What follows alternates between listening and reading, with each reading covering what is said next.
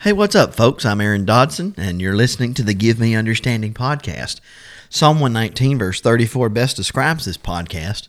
The psalmist wrote in the long ago, "Give me understanding, and I shall keep your law. Indeed, I shall observe it with my whole heart." This is the podcast where I discuss the sacred text, and I do my best to help myself and others understand it, so that we might keep God's law, and that we might observe it with our whole hearts. This is a continuation of the study of the Gospel according to Matthew. And I'll repeat something that I've done each time to help set the tone for this episode. Matthew is the Gospel account written by a Jew to Jews about a Jew. Matthew is the writer, his countrymen are the readers, and Jesus Christ is the subject. His purpose is to present Jesus as the King of the Jews, the long-awaited Messiah. And so, when we come to Matthew chapter 5, prefaced by the fact that Jesus was going throughout all of Galilee, he's teaching in their synagogues, he's proclaiming the gospel of the kingdom and healing, and news about him is spreading throughout all Syria, and they're bringing to him all who are ill, those suffering with various diseases and pains, demoniacs, epileptics, paralytics, and he's healing them. There are large crowds following him from Galilee and the Decapolis and Jerusalem and Judea and from beyond on the other side of the Jordan. And when Jesus sees the crowds, he goes up on the mountain, and when he sits down, his disciples, they come to him, and he opens his mouth and he begins to teach them. And we call this the Sermon on the Mount. In this episode, I want us to consider the Beatitudes first, verses 1 through 12. But before we actually read those Beatitudes, with those things in mind, these large crowds following him, I want us to try to put ourselves in that context, in that situation, in that society, in that very event. In all likelihood, as a Jew, we would have grown up going on Sabbath every week to the synagogue to hear Scripture read, no matter where we live throughout all of Judea or even in Galilee and the northern parts of Canaan. And we would have heard Scripture read. That would have included the prophets and Moses, the law, the writings, and Isaiah, where Isaiah, more than once spoke of a suffering servant. And he spoke of things to come in future times. And let's imagine together that we're sitting there and we are hearing about Jesus of Nazareth. We're hearing his preaching and teaching. We're hearing about the news and the news that's spreading throughout all Syria and how people that are sick with all kinds of diseases and pains, people that are demon-possessed and epileptics and paralytics, people that have never walked, they're being brought to this man, and he's healing them. And let's say whether or not we've met him in person or not, and many, many, many people met him in person in the first century. But just continuing with this scenario, you and I, let's say we were there, and our thought is, Jesus of Nazareth, is he Messiah? And we're hearing what Jesus is teaching because we're living in a time where, generally speaking, the Jewish people were, not every Jew, but generally speaking, the nation as a whole was a prideful nation, a nation who thought they themselves were better than other nations. They thought that they were better than some of their own people. There was a lot of self-righteousness among the Jewish people and among the religious elite, and that would no doubt affect the way other Jews felt at that time. They were individuals who did not see the need, their own need for deliverance and salvation from sin. They themselves were not brokenhearted over their own sin. They were individuals, they were a nation, I should say, generally speaking, who were not humble and contrite and gentle. They were not hungering and thirsting for righteousness as they should have been. They were not very merciful, certainly not to the Romans and to others around them. They were not single-minded. They were double-minded. They were elevating the traditions of men to the level of Scripture. They were not speaking the Word of God and making peace as they should. They were individuals who were supposed to be the light to the world and the salt of the earth, as Isaiah had said they were supposed to be, a light to the Gentiles, but they weren't. But yet there are people that are following Jesus, including yourself, and I'm again going with this scenario that you and I were there on that day. We are the exception to the rule. We are wanting to believe that Jesus of Nazareth is Messiah. And we are seeing the signs that he's performing.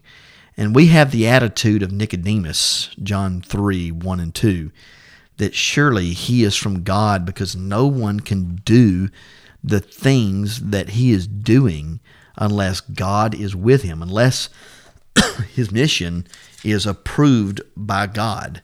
No one can do these signs, Nicodemus said, that you do unless God is with him. And then we hear Jesus speak these words. Blessed are the poor in spirit, for theirs is the kingdom of heaven. All of a sudden, we're thinking about what God truly wants. And what true blessedness, true happiness really is. Not happenstance, not circumstantial happiness, but blessedness. True blessedness is humility. And since it's not impossible for the physically poor to be arrogant, nor for the physically rich to be humble, the poor here are those who sense their own spiritual destitution. Jesus wanted the people who would follow him to be broken, to be poor, destitute in spirit. Recognize that they're doomed and that he is the only answer. And that makes me think, like later Jesus would say, come to me, all who labor and are heavy laden, and I will give you rest. Take my yoke upon you and learn from me, for I am gentle and lowly or humble in heart, and you will find rest for your souls, for my yoke is easy and my burden is light. True blessedness is humility. And we should ask ourselves, are we individuals who recognize our spiritual destitution? Are we spiritually crouching, if you will, because we realize we have absolutely nothing without Christ? Do we see our own great need for spiritual deliverance from sin? Truly, Jesus' mission was to seek and to save the lost, Luke 19:10. And then we hear him say these words, verse 4, blessed are those who mourn, for they shall be comforted. You've just heard him say that blessedness is being broken, being spiritually destitute. Those people, theirs is the kingdom of heaven. You're wanting to know about the kingdom of heaven, the reign of God, the power of God, the authority of God, the rule of God, and the nation of Israel. And you're wondering, is Messiah going to restore the nation of Israel? Are we going to take down the Romans? What's going to happen? Blessed are the poor in spirit, for theirs is the kingdom of heaven.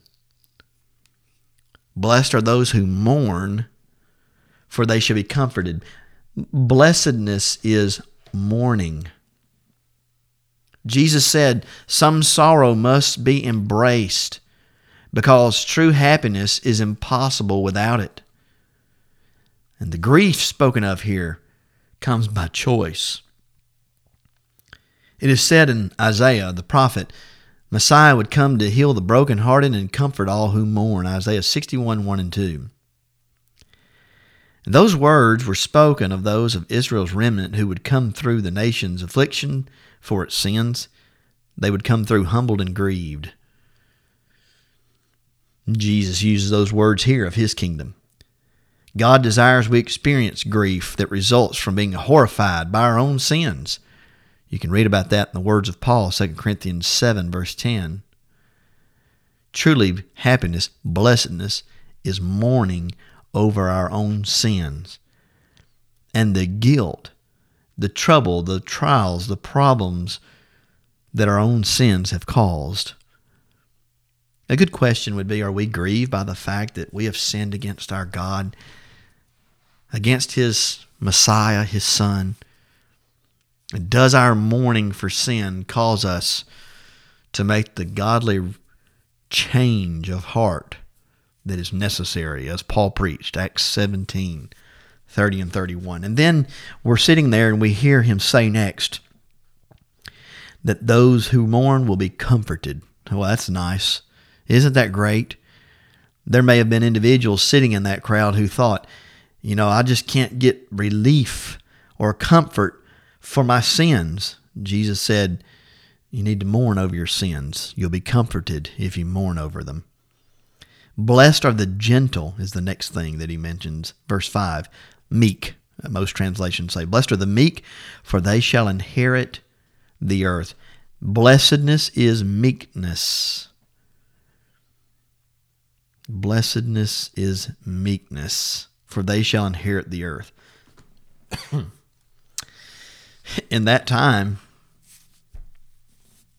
there were zealots among the Jews who, the zealots were an organized group. They were like undercover, underground people who had daggers. They were trained with daggers, with swords, and they would assassinate. They would kill and murder various Romans, and sometimes attempt to kill different Roman dignitaries and rulers that would enter in and out of Jerusalem.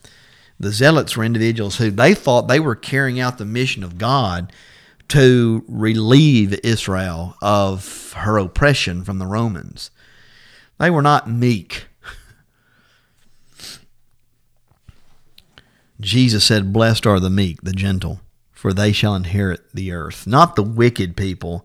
They don't inherit the earth, but those who are meek do.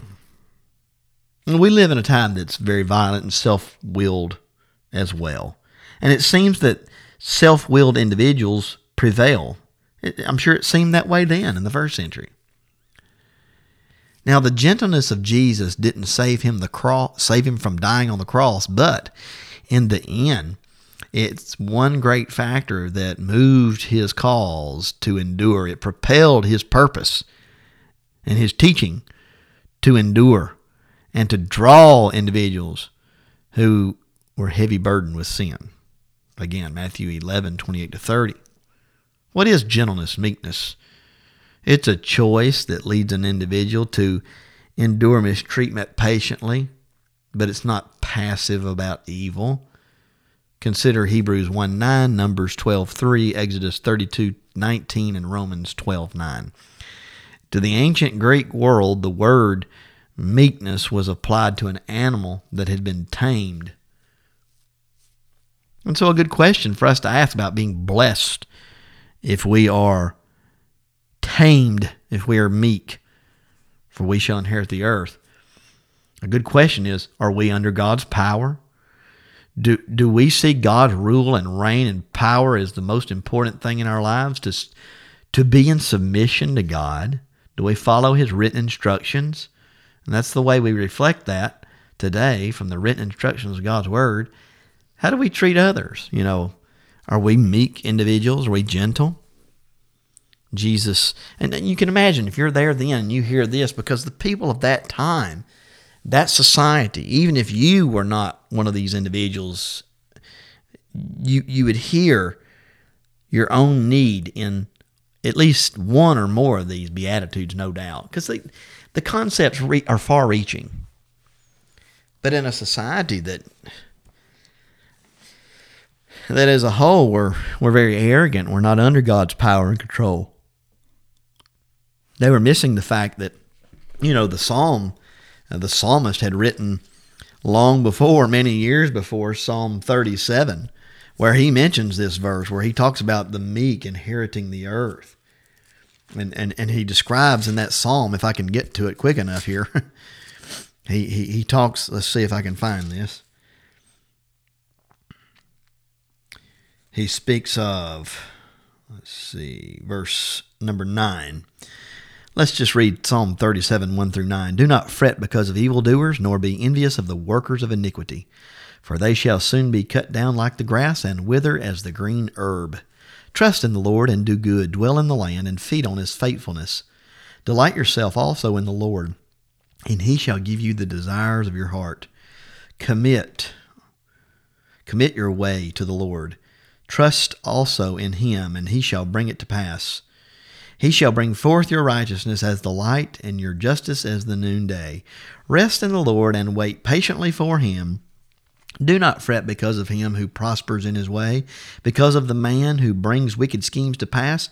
Cease from anger and forsake wrath. Do not fret, it only causes harm.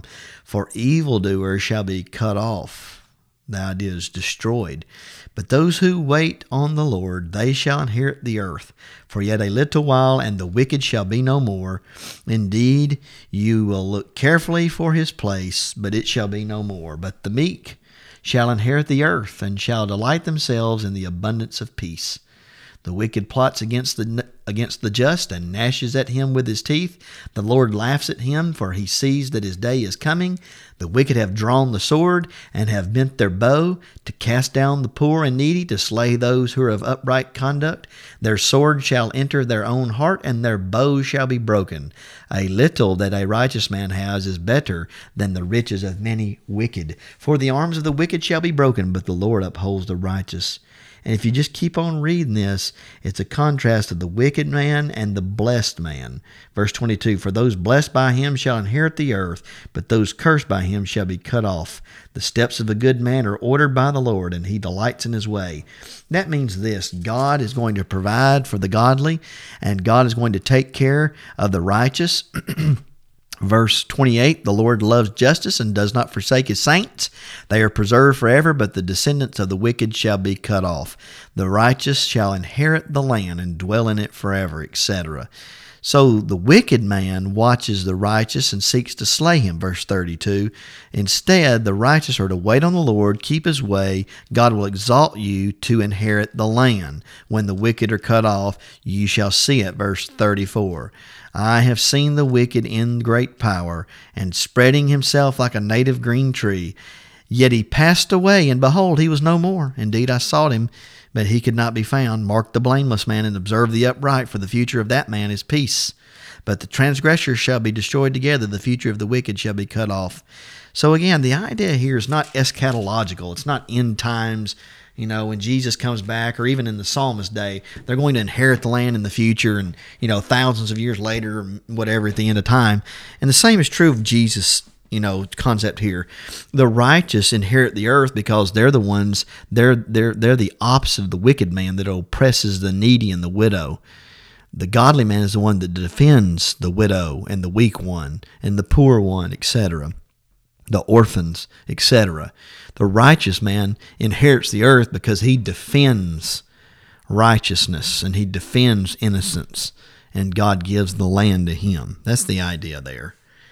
Jesus, all that idea, that general idea, that's contained in this passage. They would have known that passage from the Old Testament. Blessed are the meek, the gentle, for they shall inherit the earth.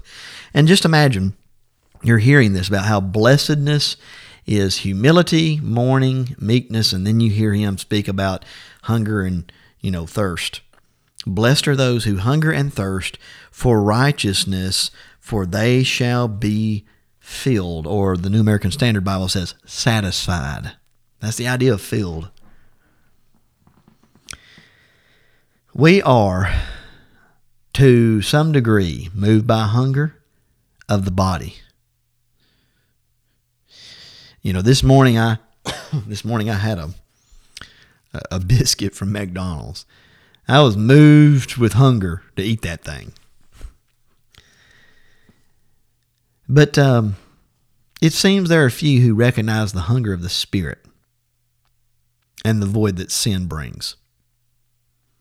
At least there are not as many as the Lord wants to recognize that hunger. We need to acknowledge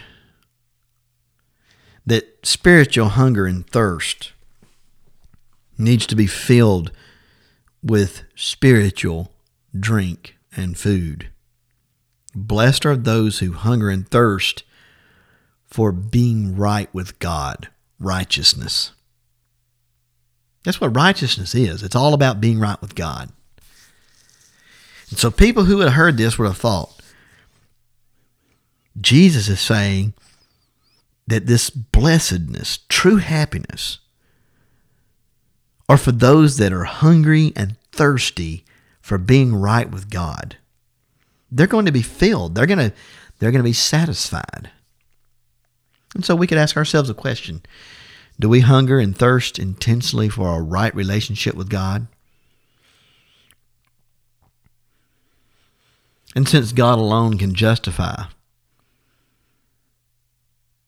do we seek to be justified on His terms of righteousness and forgiveness?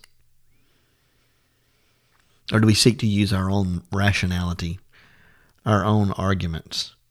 Do we seek to quote commentaries and live by what others say the Bible says instead of what the Bible actually says, instead of what the gospel actually teaches?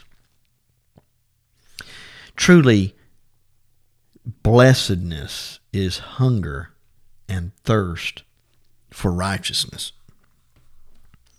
Verse 7, blessed are the merciful, for they shall receive or obtain mercy. Mercy withholds punishment and judgment and instead displays compassion to those who are helpless. Luke 10:37. You remember the parable of the Good Samaritan? After he told that parable, he said, which of these three do you think proved to be a neighbor to the man who fell into the robber's hands?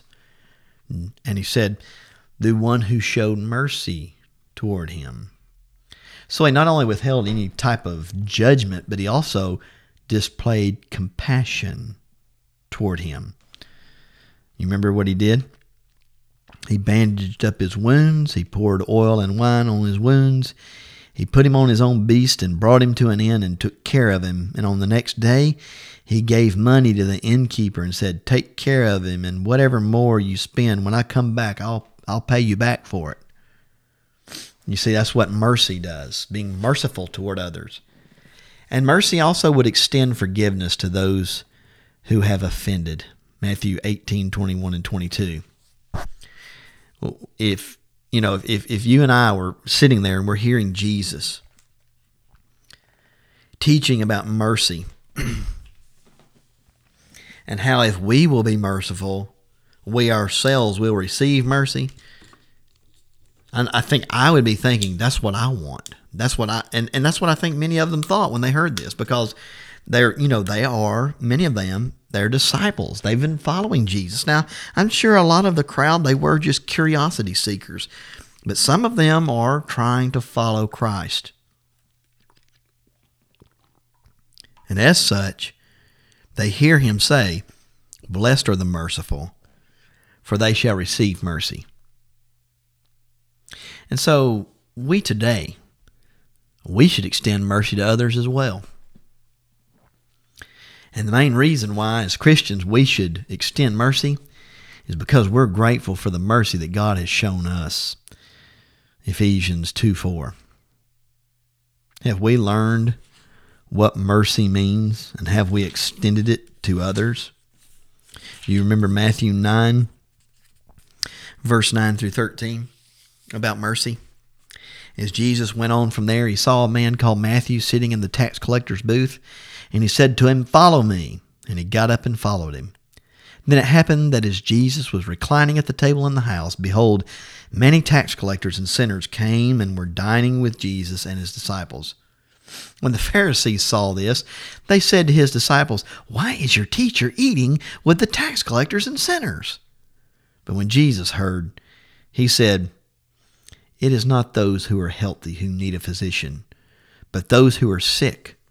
But go and learn what this means. I desire compassion and not sacrifice, for I did not come to call the righteous, but sinners."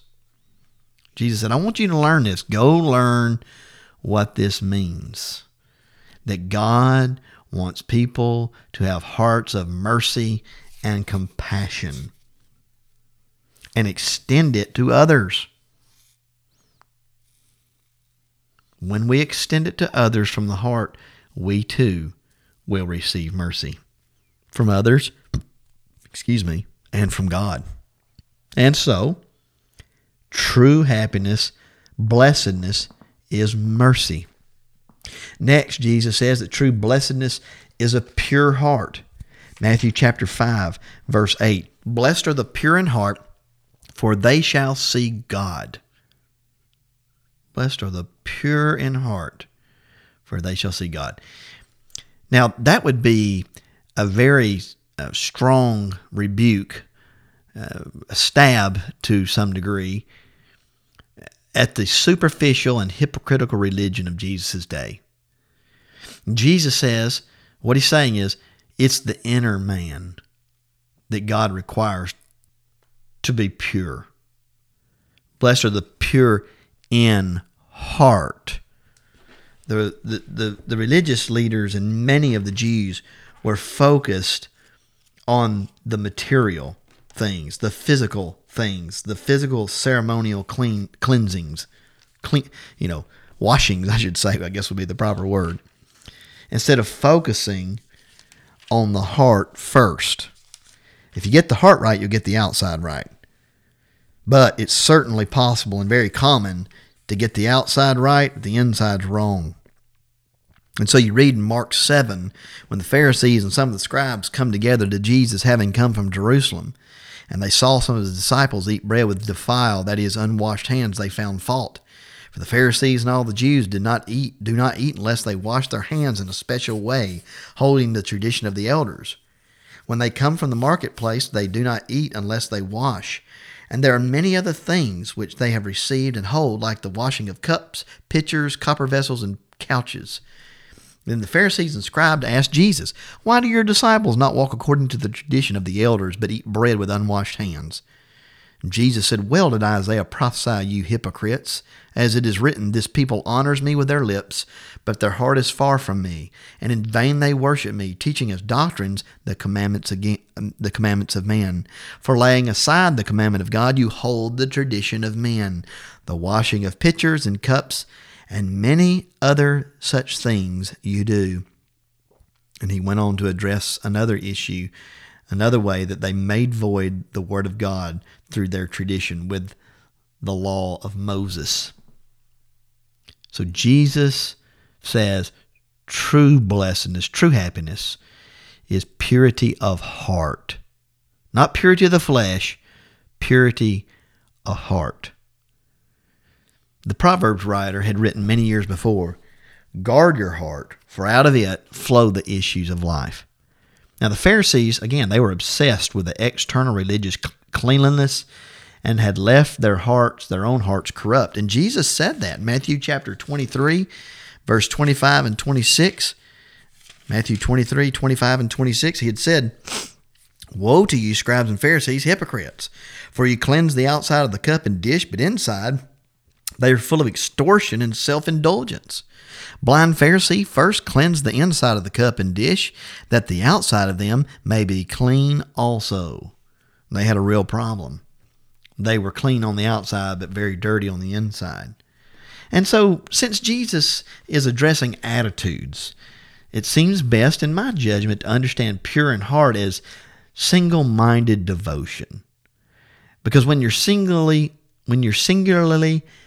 devoted in your mind to God, you're going to be spiritually clean. Like Matthew 6, 22 to 24.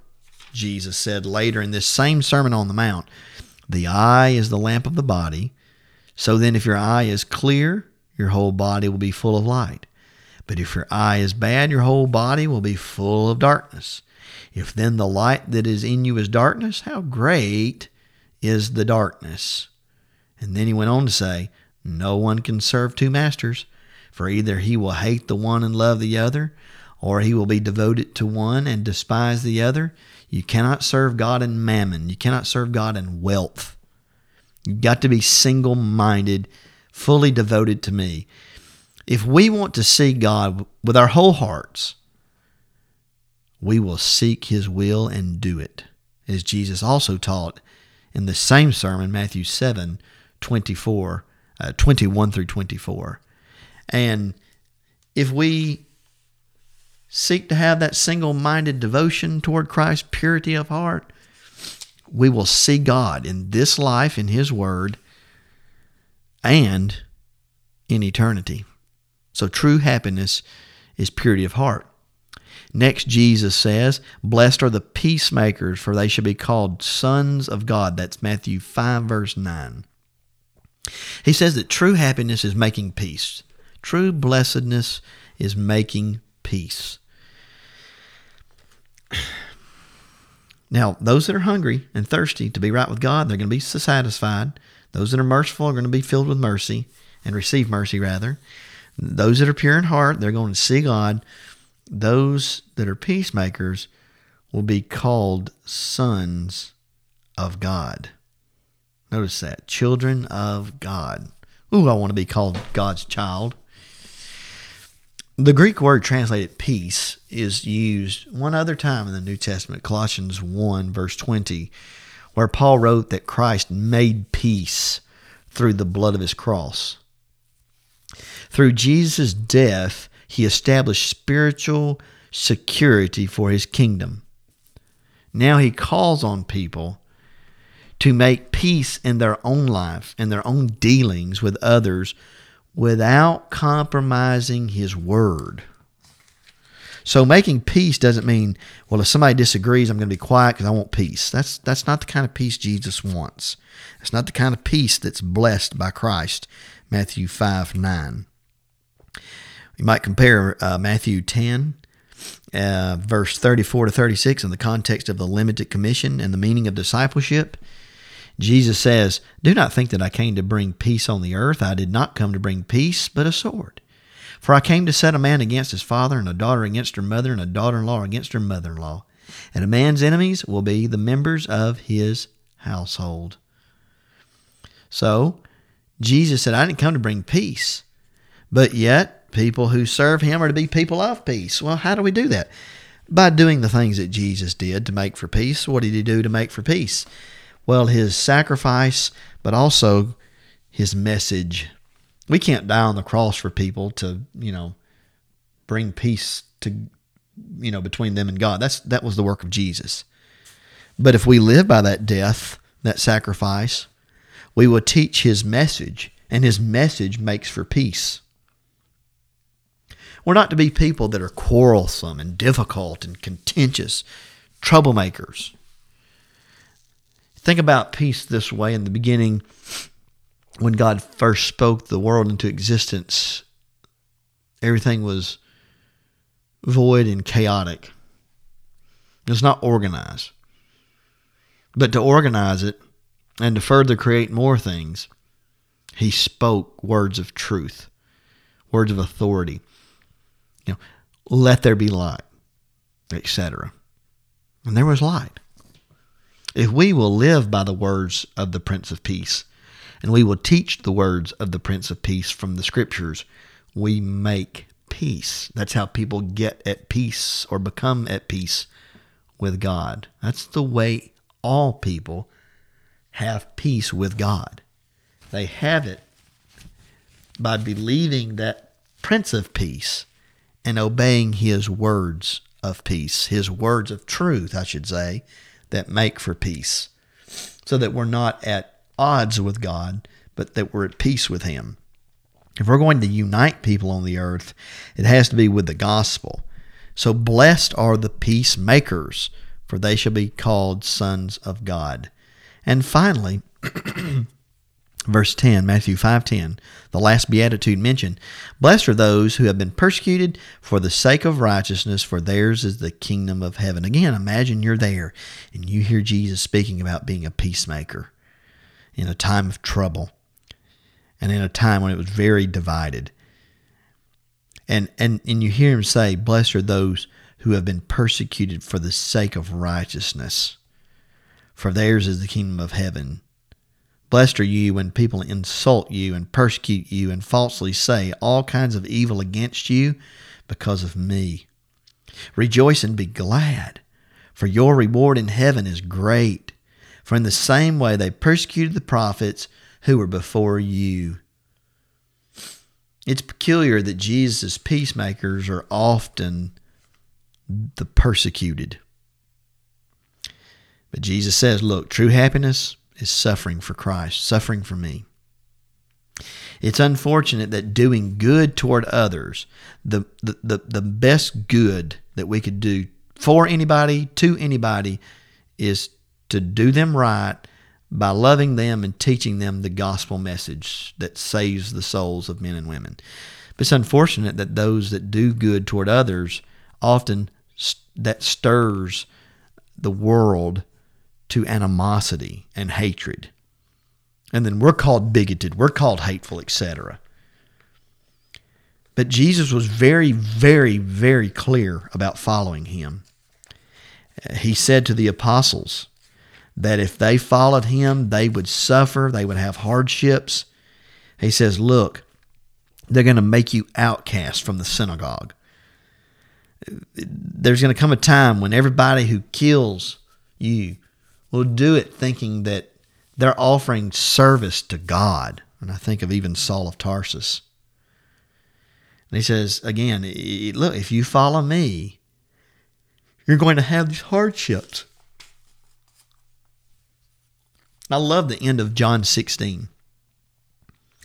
He says, these things I've spoken to you so that in me you may have peace. In the world you have tribulation, but take courage. Be of good cheer. I have overcome the world. True happiness is suffering for Christ because Christ deserves to be served and to be obeyed, to be believed. And to make clear that all Christians understood that all Christians will suffer if they follow God, Paul wrote to all Christians at large, saying, 2 Timothy 3:12, yes, and all who desire to live godly in Christ Jesus will suffer persecution. Here's a question. Of what crime are we guilty? As children of God, we have chosen to be righteous in an unrighteous world. But if people say all kinds of evil against us falsely for Jesus' sake, we don't need to get bummed out. We don't need to quit. We're told to rejoice and be exceedingly glad because our reward in heaven will be great. Truly, those who are persecuted for God's will be rewarded forever and ever in heaven. And those who are persecuted for doing what's right can take comfort in the fact, as the Lord ended that statement, these Beatitudes, by saying, for in the same way they persecuted the prophets who were before you. So when we are persecuted for teaching God's word and living by the truth, we need to remember two things. We will be rewarded far better, far greater than we could ever imagine, far more than we could ever deserve. And we're in good company because all God's faithful people in the past suffered because they lived right and they taught what was right. And again, those that are persecuted for what is right, they are going to be rewarded forever and ever in heaven. 1 Peter 1, verses 3 through 9.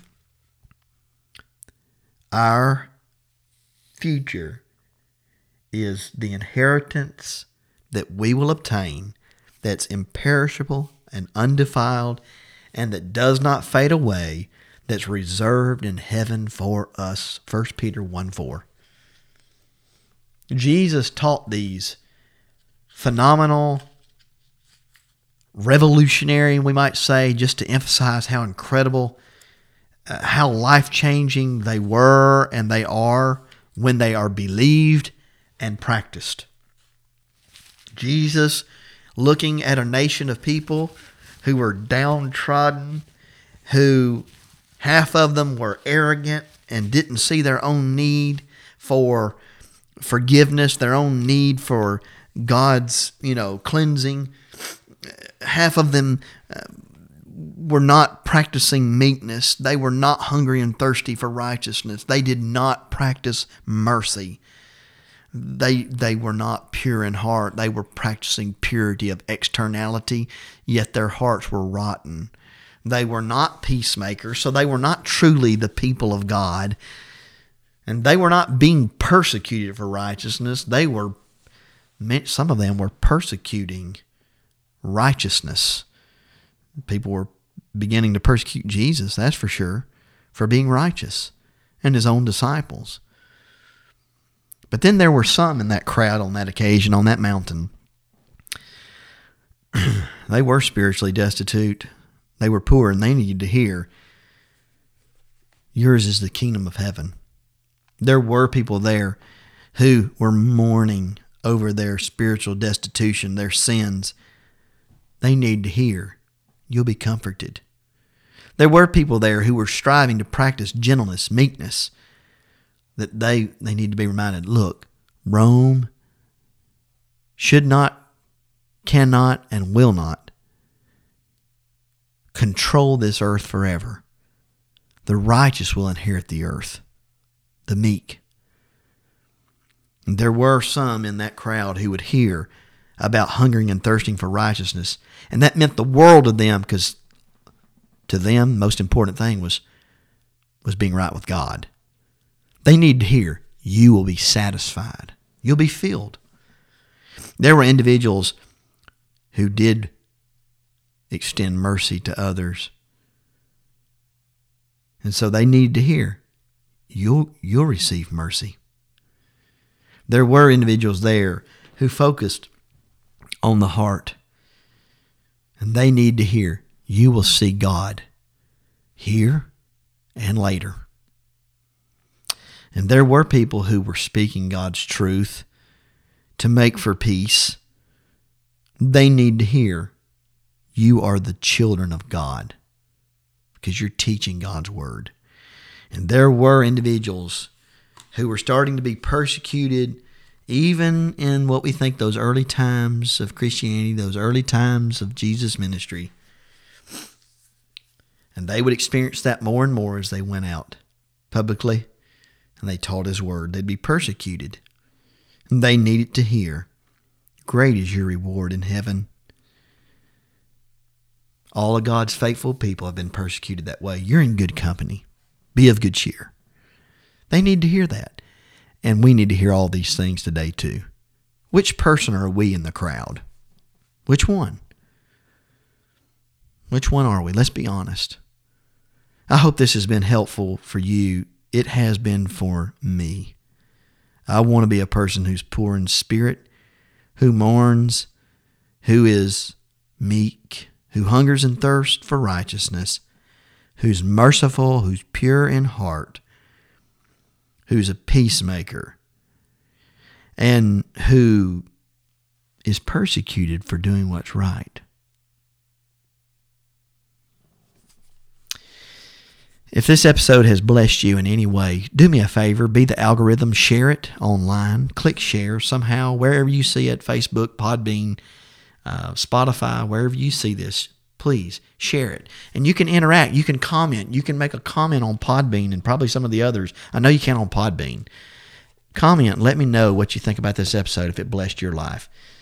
This has been the continued study of Matthew. And this has just been the study for us on the Sermon on the Mount, the part about the Beatitudes.